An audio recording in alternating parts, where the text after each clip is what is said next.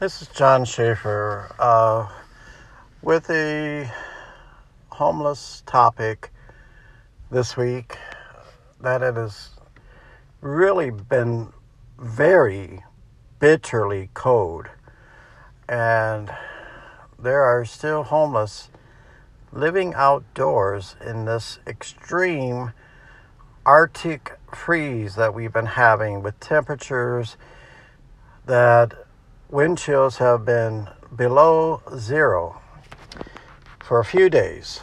And yet you will hear on the news that we need to bring in our pets. But does anyone ever often mention or are concerned with bringing in our adults and our homeless teens and our homeless disabled adults? It's just sad. We often think more of our pets than our human beings. Now, yes, pets are very defenseless, and they can't just go inside.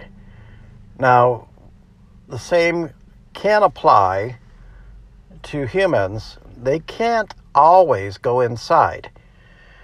There are places that are closed, shelters are full, and some of them cannot survive and cope in a crowded shelter. They have high anxiety issues. They have trouble following rules, not just because they're stubborn, but often mentally incapable of following rules.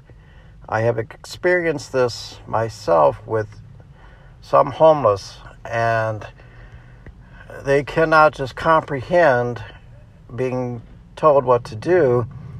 It doesn't even fathom into their thinking. All they feel is that they're being picked on. So please bring in the homeless also. Thank you.